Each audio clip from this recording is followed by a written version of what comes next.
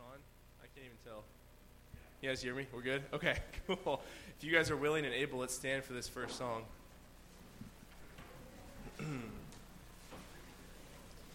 I love you, Lord, and I lift my voice to worship you, O my soul, rejoice. Take joy, my King, in what you hear. May it be a sweet, sweet sound in your ear.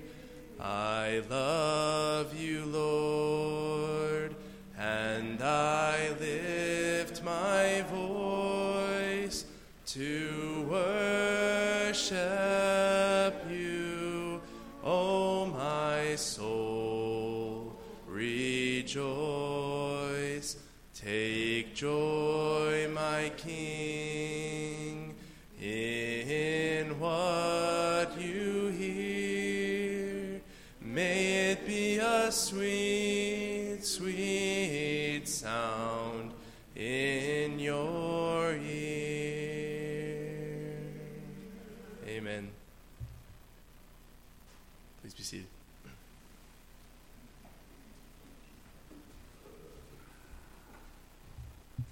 Good morning. I'd like to welcome everyone here this morning, members and non-members, and some new members. We hope to be making some announcements real soon. I'd like to make one special announcement this morning. Mike and Samantha have given me permission to do this.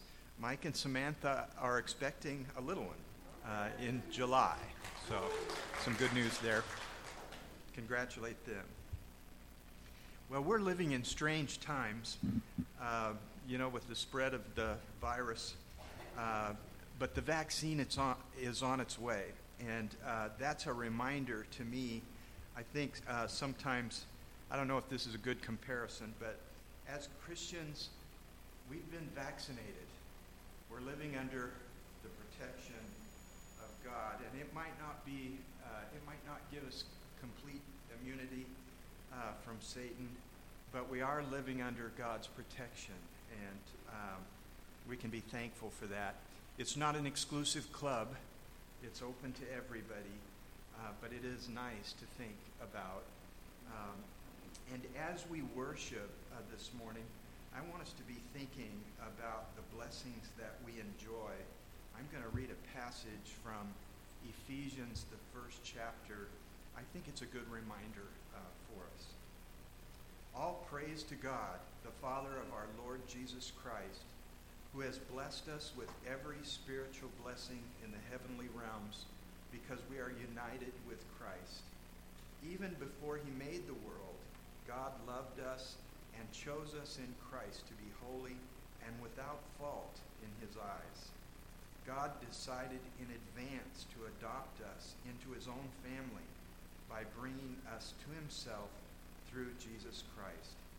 This is what he wanted to do, and it gave him great pleasure. So we praise God for the glorious grace he has poured out on us who belong to his dear Son.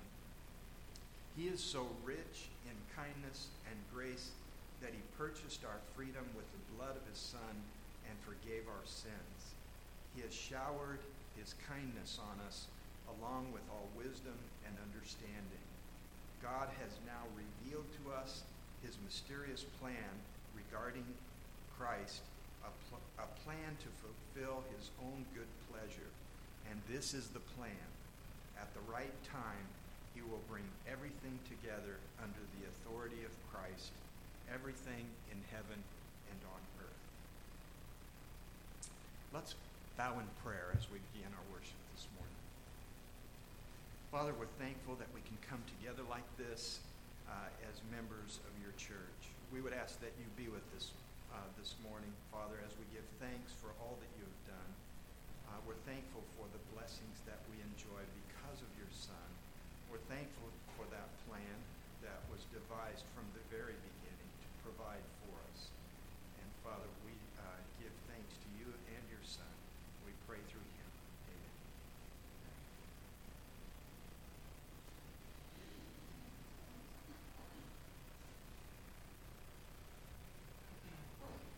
Amen. O Lord, prepare me to be a sanctuary, pure and holy, tried and true. With thanksgiving, I'll be a living sanctuary for you. It was you, Lord, who sent the Savior, heart and soul, Lord, to every man.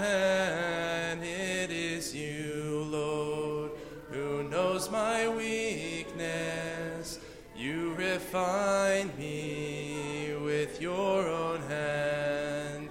Lord, teach your children to stop their fighting, start uniting, all as one. Let's get together, loving forever, sanctuary for you. O Lord, prepare me to be a sanctuary, pure and holy, tried and true. With thanksgiving, I'll be a living sanctuary for you. Let's stand for this next song. We're going to get our workout in today. Lots of sitting and standing. I stand to praise you, but I fall on my knees. My spirit is willing, but my flesh is so weak. Light the fire in my soul, fan the flame, make me whole. Lord, you know where I've been, so light the fire in my heart again. I feel your arms around me as the power of your healing begins. You breathe new life right through me, like a mighty rushing wind. So light the fire in my soul, and fan the flame, make me whole. Lord, you know where I've been, so light the fire in my heart again. So light the fire in my soul, and fan the flame, make me whole. Oh Lord, you know where I've been, so light the fire in my heart again. Amen. Please be seated.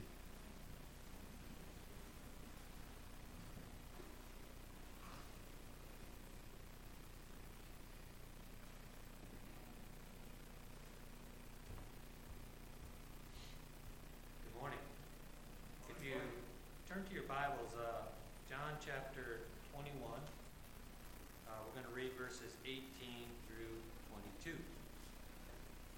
I tell you the truth, when you were younger, you dressed yourself and went out where you wanted. But when you are old, you will stretch your hands, and someone else will dress you and lead you where you do not want to go. Jesus said this to indicate the kind of death by which Peter would glorify God. Then he said to him, "Follow me." Peter turned and saw that the disciples whom Jesus loved was following them. This was the one who had leaned back against Jesus at the supper and had said, "Lord, who is going to betray you?" When Peter saw him, he asked, "Lord, what about him?" Jesus answered, "If I want him to remain alive until I return, what is that to you? You must follow me."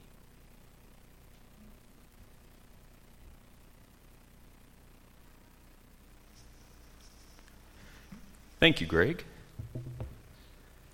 We are continuing. Whoa, I am really booming this morning. Do you mind bringing me down just a little bit, David? Like the resonant echo in my head. I don't need to hear myself quite that loud.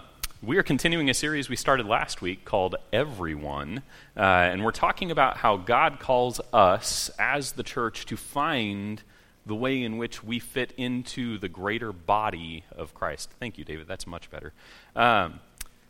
Last week we talked about this idea that Jesus tells Peter to feed his sheep. He tells him to care for his lambs, to tend to his sheep, to then feed his sheep again. And as we talked about that, what I wanted us to remember is that Jesus likewise calls each of us to feed someone. That as Christians, individuals who have discovered our relationship with Christ, who have been saved by him, who have been, in fact, fed by him, we are then called to feed others as well. And this week, I think that we have another lesson that comes from John chapter 21 that instructs us in what Jesus expects of us and our ministries as individuals, the things that Jesus would call us to. And so this morning I want to look at the passage that Greg read to us, and I want us to unpack a little bit of it and maybe think about what Jesus is calling us to in our particular ministries. I don't know about you, but I like the nitty-gritty details of a particular story. If I'm reading a book, there's no such thing as too much extra information. That's why I really like the Tolkien books, the Lord of the Rings, The Hobbit, the Silmarillion, all these extra appendices and everything that Tolkien is known for. I really get excited about all the little details that a lot of people really don't necessarily need. I want to know about this single named character that happens in chapter 14 of book number 2 and why it is that they're significant to the overarching world. And so I get giddy and excited about things that most people probably have no desire to know more about. And so I go and I do extra research on things that kind of pique my interest. Which is why sometimes when we get to the end of the Gospels, I find myself a little frustrated because we lose track of a lot of people.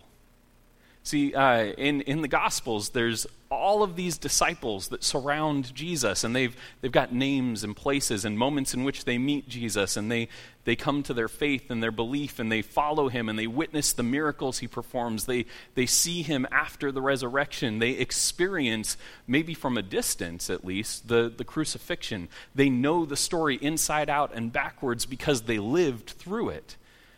And then we get to the book of Acts, and I'm thinking, this is great. We're going to hear about how these guys went and lived out what Jesus called them to. And I don't know about you, but if you've read the book of Acts recently, the thing I've noticed is that while some of them make a quick appearance here and there, we lose them. They kind of disappear from the records of Scripture. Now, there are traditions attributed to most of the apostles.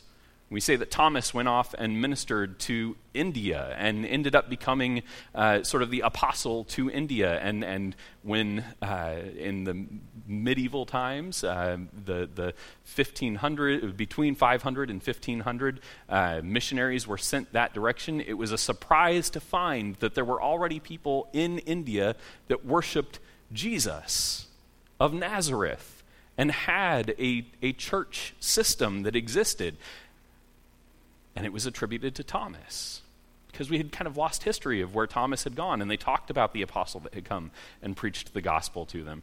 In North Africa, there are a lot of churches that trace their roots all the way back to the days of the apostles, independent of the Roman church, independent of the Greek Orthodox Church, independent of any tradition that we would recognize in Western culture.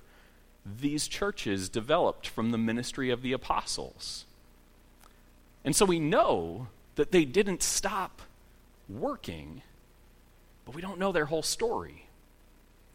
And I find that frustrating sometimes. I get a little depressed. Whatever happened to Judas? Not the bad one, but the other Judas. What happened to him? Where did he go? What did he do? What about James? What about these guys that we read about in Scripture, but we don't know where they headed? The story of the New Testament after the Gospels isn't so much the story about individuals as it is the story about the church as a whole. Now, there are a couple of individuals that play a really prominent role because we follow their story as they plant churches in different places. We have the writings of Paul, who tends to and cares for these churches that he's helped to start, to plant, to seed, and have them grow and flourish. But the book of Acts is not the story of Paul. It's not the story of Peter. It's not the story, certainly, of Thaddeus. It's not the story of any one apostle. It is the story of the work of God through men, through the individuals who comprise his church. And as I read through this, I see a de-emphasizing of the apostles in the narrative and an emphasizing of the work of the Spirit in God's church. Now, Paul plays a really prominent role. Again, I don't want to, pretend like Paul doesn't become a significant figure in the book of Acts. He is a significant figure. Peter, early in the book of Acts, up until, I think, chapter 12, is a significant figure and does a lot of really important and significant things. And then he's kind of, through the text, spirited away to some extent. It says, and then he went somewhere else. And we don't really hear a whole lot about Peter. He kind of drifts in and out of the story a little bit. But the book of Acts is the story of God's Spirit working through not one individual, but the church as a whole.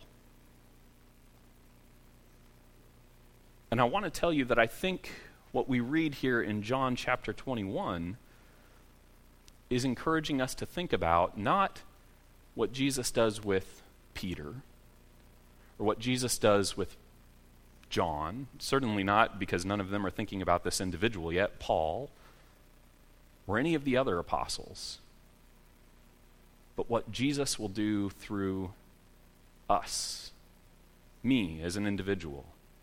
To be concerned about the call that Jesus has for me and for the church collectively. How does my role within the church play into the bigger picture of what God is doing?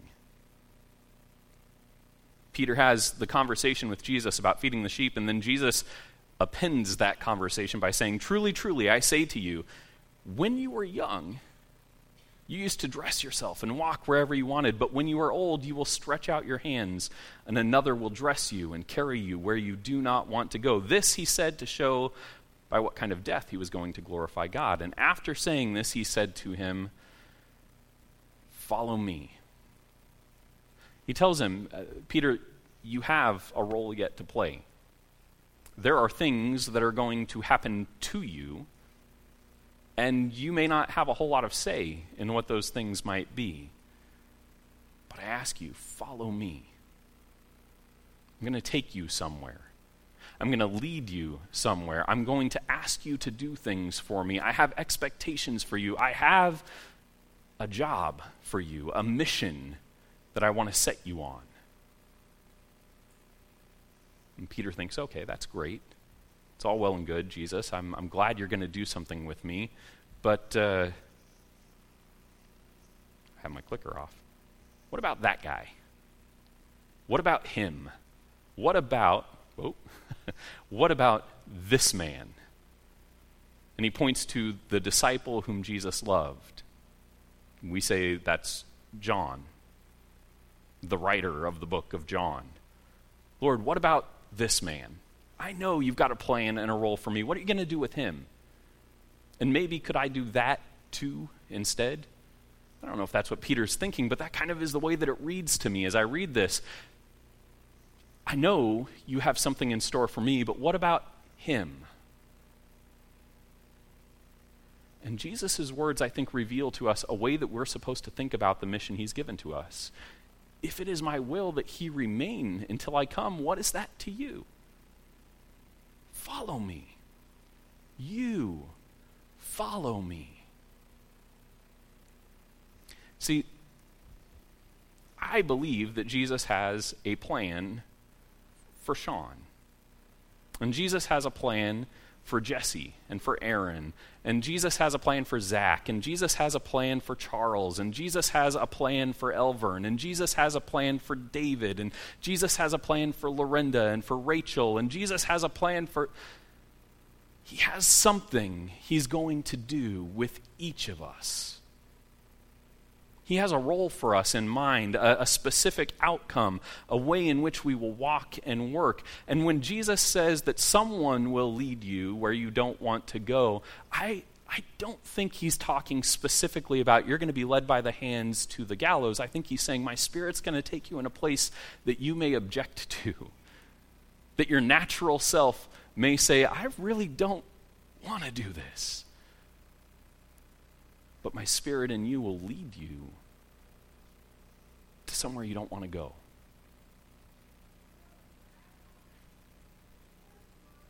Are we willing to yield to the Spirit, even if what the Spirit asks of us, if the direction it takes us in is a place it takes us that's a little uncomfortable?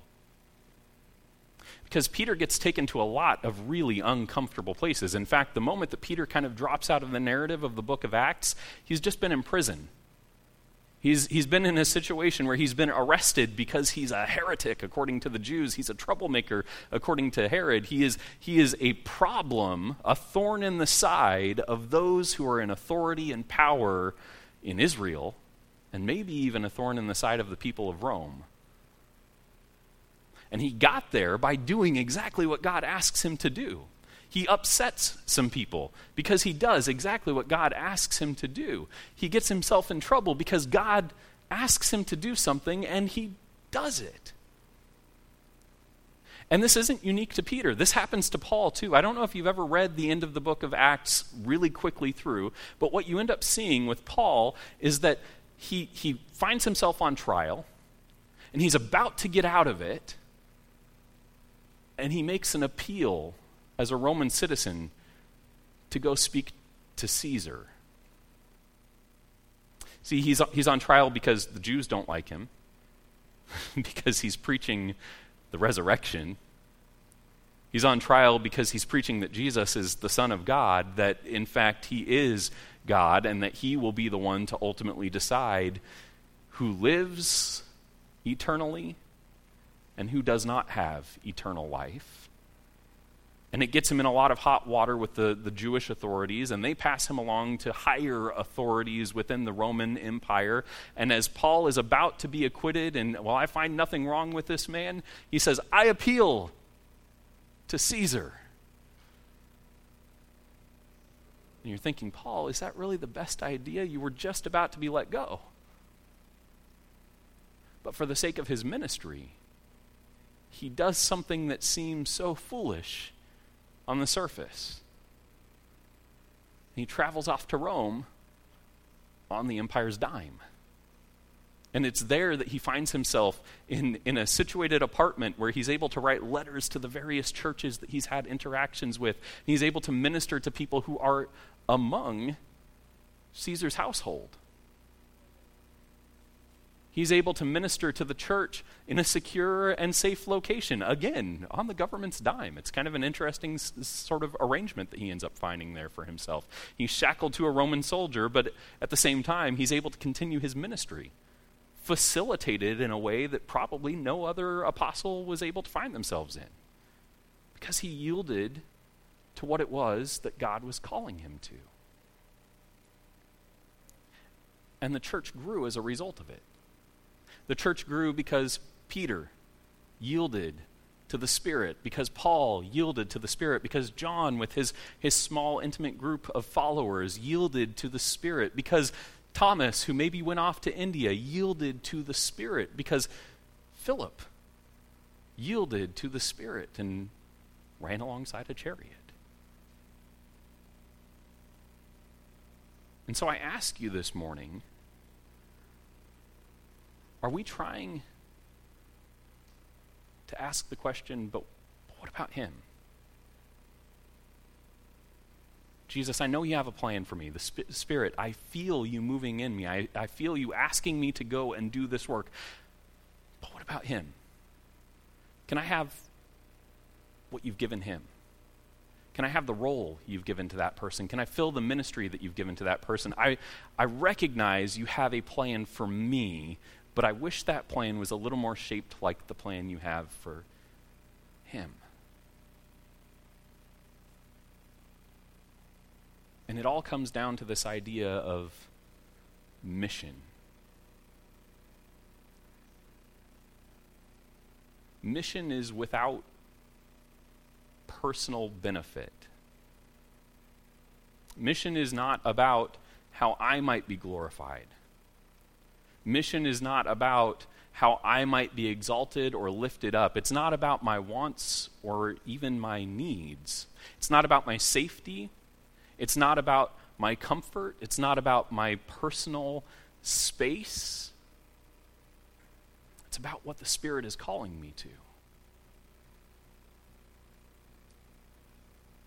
The reason the first century church grew so quickly, the reason that the apostles were so effective in their ministry, it was not necessarily because Jesus had imbued them with amazing, wonderful gifts of healing and the ability to cast out demons and the ability to raise the dead and the ability to lay on hands so that people might experience spiritual blessings that were far beyond what anyone could expect or imagine. Those were all good. But it was because these men, these apostles, these appointed individuals were about the mission. And in ways that they could, they did. However God had called them, whatever he had blessed them with, the gift that he had placed upon them, whether it was the ability to appeal to their citizenship as a citizen of Rome, or their ability to fade quietly into the background as the work of the church grew around them, they yielded to the mission, to the Spirit moving in them and directing their footsteps, to a remembrance of how Jesus himself had humbled himself to serve his followers. And so many of the apostles fade into quiet service of God's kingdom, because that's what God calls them to. Many of the apostles go on to be what we would call the elder of a particular church, or to a group of people that they teach and instruct quietly and patiently, teaching them what they had learned from Jesus so that then those individuals could go and live the mission. And so I ask you this morning, what is your mission? When Jesus says, "Follow me," what is he calling you to? When you look at our body, we have a lot of people with wide-ranging gifts and abilities and talents. We have people who have different connections. We've talked before about the spheres of influence that we might have in our homes and our workplaces and our schools, the places that God has taken us, these places that only we can go in many cases. I'm not a teacher. I don't go into classrooms in our school district. Actually, nobody goes into our classrooms in the school district right now. But I don't have middle school students that I interact with on a regular basis. But we have middle school teachers in our congregation who have a sphere of influence that is the families of their students, the students themselves, their co-workers within the school district. And their mission is very much to those people. We have individuals here who work in professional business places and under normal circumstances go to their offices and sit among their coworkers and have the opportunity to build relationships with them. And maybe their mission is to those people that they sit 6 feet away from on a daily basis, or the individuals that they're staring into a Zoom screen with on a daily basis. Maybe your mission is to your next door neighbor. I don't know what your mission is, but I know what mine is. And sometimes I fight against that mission because sometimes the Spirit calls me to do some things that I'm really just not comfortable with, or to say some things that, like, are you sure? That could probably get me in trouble with a few people. I've already got a big enough mouth. Do you really want me to put my foot inside of it? Sometimes the Spirit calls us to a mission that is uncomfortable, but it's the one we've been called to. And if every one of us is on mission, we see the church grow. And there may not be a lot of glamour or benefit or glory in the particular mission we're called to as an individual, but the glory that we are called to as the church on mission, collectively, is the kingdom of God. Bringing people into the fold, helping the church to grow, not by our power, but by the power of the Spirit that lives within us. So last week I asked you, in your mind, who are you feeding? Who is the person that you have in mind this week as you go about your day-to-day life that you will feed? And this week I want to ask you, what is your mission? Articulate it. You need to be able to say in your head, this is the mission that God has called me towards. And it may require a lot of prayer on your part to come to a determination about what that mission is. But if you don't know what your mission is, you can't be about that mission. You can't be doing the work that God has called you to if you haven't considered what the work God is calling you to might be. And Jesus places in Peter this moment, I'm going to call you to follow me, and it's going to lead you where you may not want to go. And you're going to have to do some things you may not want to do. But follow me. John may get some glory. He may live until I come back. But what's that to you? You follow me. And those words resonate in Peter's mind, and we see it in his life that he follows Jesus, and he struggles to do so sometimes. Sometimes he has to step wildly outside of the box that he's lived comfortably in for a long period of time, and he has to eat some unsavory things, like bacon. I don't know. He has to interact with some people he might not have otherwise wanted to interact with, but he does it because he's on mission. Pray this week about what your mission will be, about what God is calling you to, about the sphere of influence he's given you, about the gifts and talents he's placed within you, about the Spirit's movement in your life, and ask yourself, what is my mission? How can I be about the work that God has called me to? And as a congregation, I think that the way the every part of this plays out is that we want to enable you in the mission that God has called you toward. That may be resources. That may be financially supporting you in the work that God is calling you to. It may be that we need to do some education and work on helping you understand better the role that God has called you to. It may be that we just need to come alongside you and help you out with that work. There may be other people in our congregation that are called to a similar mission as you, and we need to connect you better. We need each other in the unique missions that God has given to us so that the mission of the church can thrive and succeed. Let's pray about the mission that God has given to us. Our Father in heaven, we know the mission of the church to be light to the world, to proclaim the good news of a Savior that has saved us from our sin, from ourselves, from eternal damnation, from so many things, Father, that we can't list exactly what we've been saved from. It's an exhaustive and difficult to pin down list of things. But Father, we believe that we have been saved. By the power of your Son, by his death, his burial, his resurrection, Father, that we believe that we follow a King who sits on the throne that is eternal. We believe that we have no reason to fear death. And we want to be on the mission of sharing that good news with others. And Father, we know that broadly that is our mission, but as individuals, we want to know what our mission is. When you tell us as individuals to follow you, what does that look like? What is the work you are calling me to?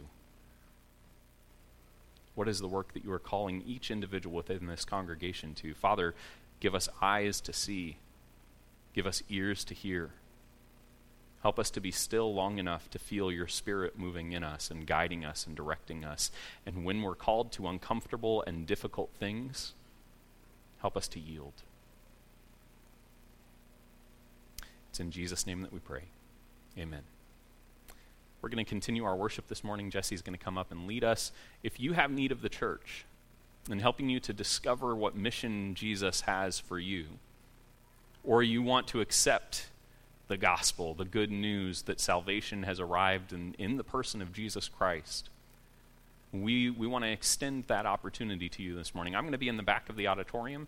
If you have a prayer need, if you have any need of the church, you can meet me back there, or you can lean over and probably talk to your neighbor and let them know what your need is this morning. Let's stand and worship.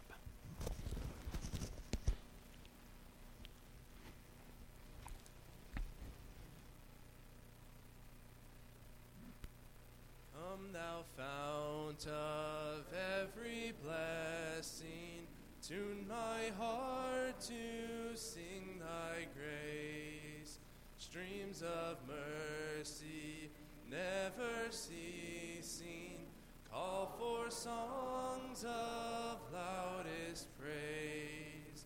Teach me some melodious sonnet, sung by flaming tongues above. Praise the mount I'm fixed upon it, mount of thy redeeming love. Here I raise my Ebenezer, hither by thy help I've come, and I hope by thy good pleasure safely to arrive at home. Jesus sought me when a stranger, wandering from the fold of God. He to rescue me from danger interposed his precious blood. Oh, to grace how great a debtor, strained to be. Let thy goodness like a fetter bind my wandering heart to thee. Prone to wander, Lord, I feel it. Prone to leave the God I love. Here's my heart, oh, take and seal it for thy courts above. Ooh, you guys got to hear the top end of my range there. All right, this song will prepare our hearts and our minds for communion. I hear the Savior say, thy strength indeed is small. Child of weakness, weakness watch and pray. Find me in thine all in all. Jesus paid it all to him I owe. Sin had left a crimson stain, he washed it white as snow. And when before the throne I stand in him complete, I'll lay my trophies down, all down at Jesus' feet. Jesus paid it all to him I owe. Sin had left a crimson stain, he washed it white as snow.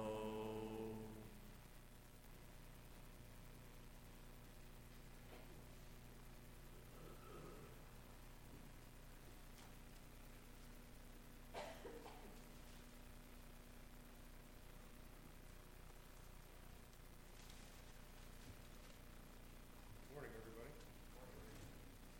Chris, thank you for the lesson this morning. It's always good to be reminded of those things. Thank you.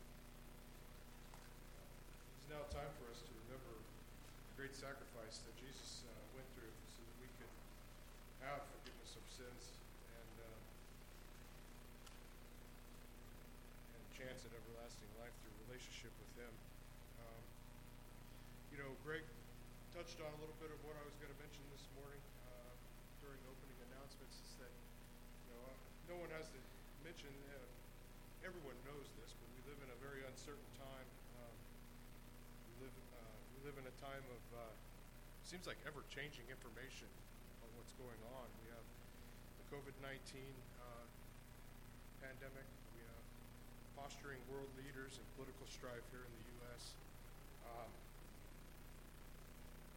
But I think it's important to remember through those times that God's covenant with man is not changing and hasn't changed and will not change through the relationship that we have with Jesus.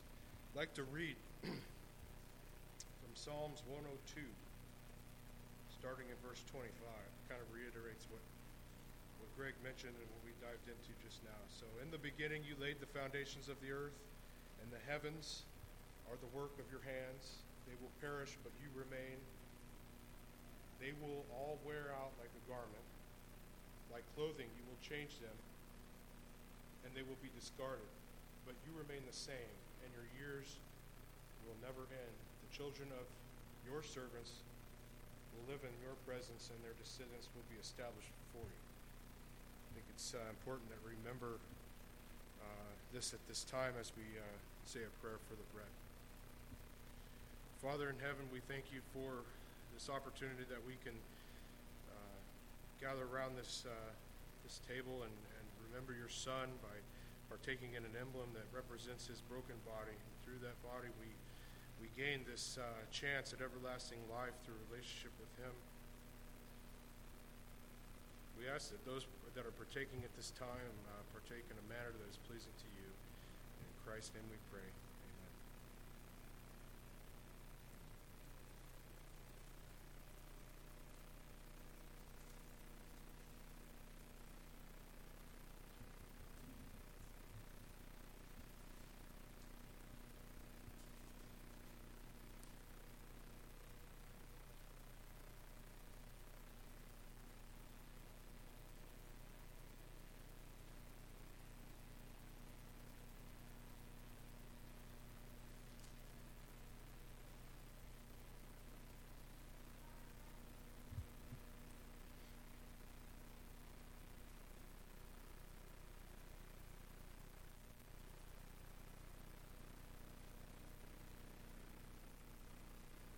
Also told by the Hebrew writer that without the shedding of blood there is no forgiveness of sins. that was paid for for us through Jesus when he went on the cross. Please pray with me once more. Father in heaven, we come to you again, thanking you for this wonderful covenant that we have with you through your Son. Please help us to understand the magnitude of what it means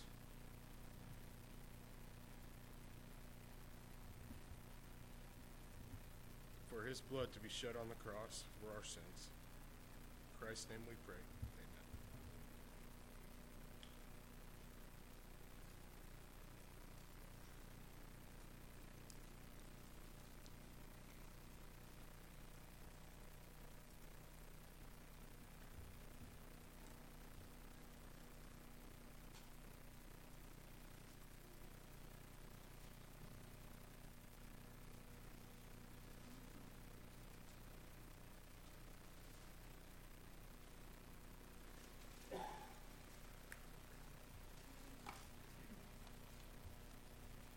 Let's stand for this last song.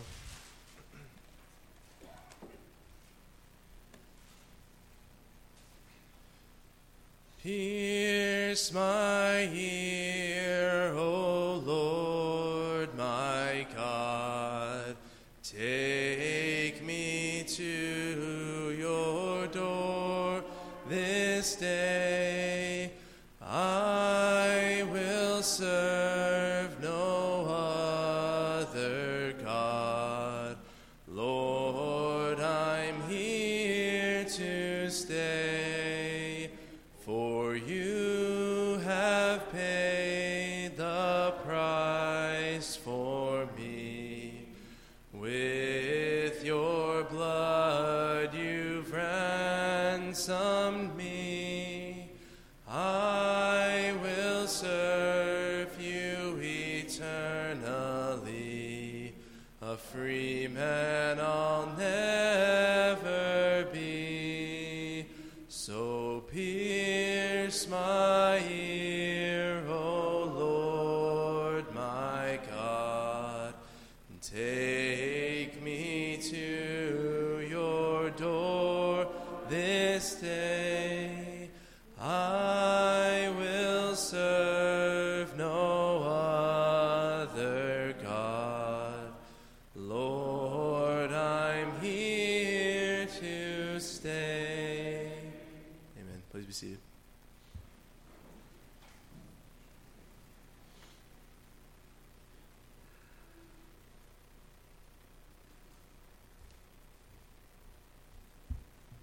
Wow, thanks, Chris. Such a nice reminder. I hadn't thought of that passage in that way. God has a plan for us, doesn't he? And when we think about where the Spirit might lead us, that's a little fearful, I think, sometimes. But we need to look to where we have influence, and we need to yield. I appreciate that, Chris. When I made that announcement earlier about Mike and their baby, I forgot to mention Donna's going to have a grandchild too. That's pretty important, So we have some announcements this morning. I think they're going to appear on the screen up there. First of all, there is a week of prayer planned. I have this announcement here. I'm going to read it. For the past several years, each January, we have placed a special focus on prayer in some way. This year, we are excited to announce that we're organizing a week of prayer. That's going to happen January 24th through the 30th. Every day, we will focus on a different topic of prayer. We will be sending out via email and the Facebook group a prayer prompt, which will also include a scripture and an optional activity. If you want a paper copy, we'll have that available next Sunday as well. We want to encourage everyone to participate in this special time of prayer. Join us beginning next Sunday. You can see Kyle if you have other questions about that. But let's join together. This is a way that we can join together and stay connected and, of course, increase and encourage our prayer life. Any other announcements? If not, I'm going to close us out in prayer. Would you bow with me as we're dismissed?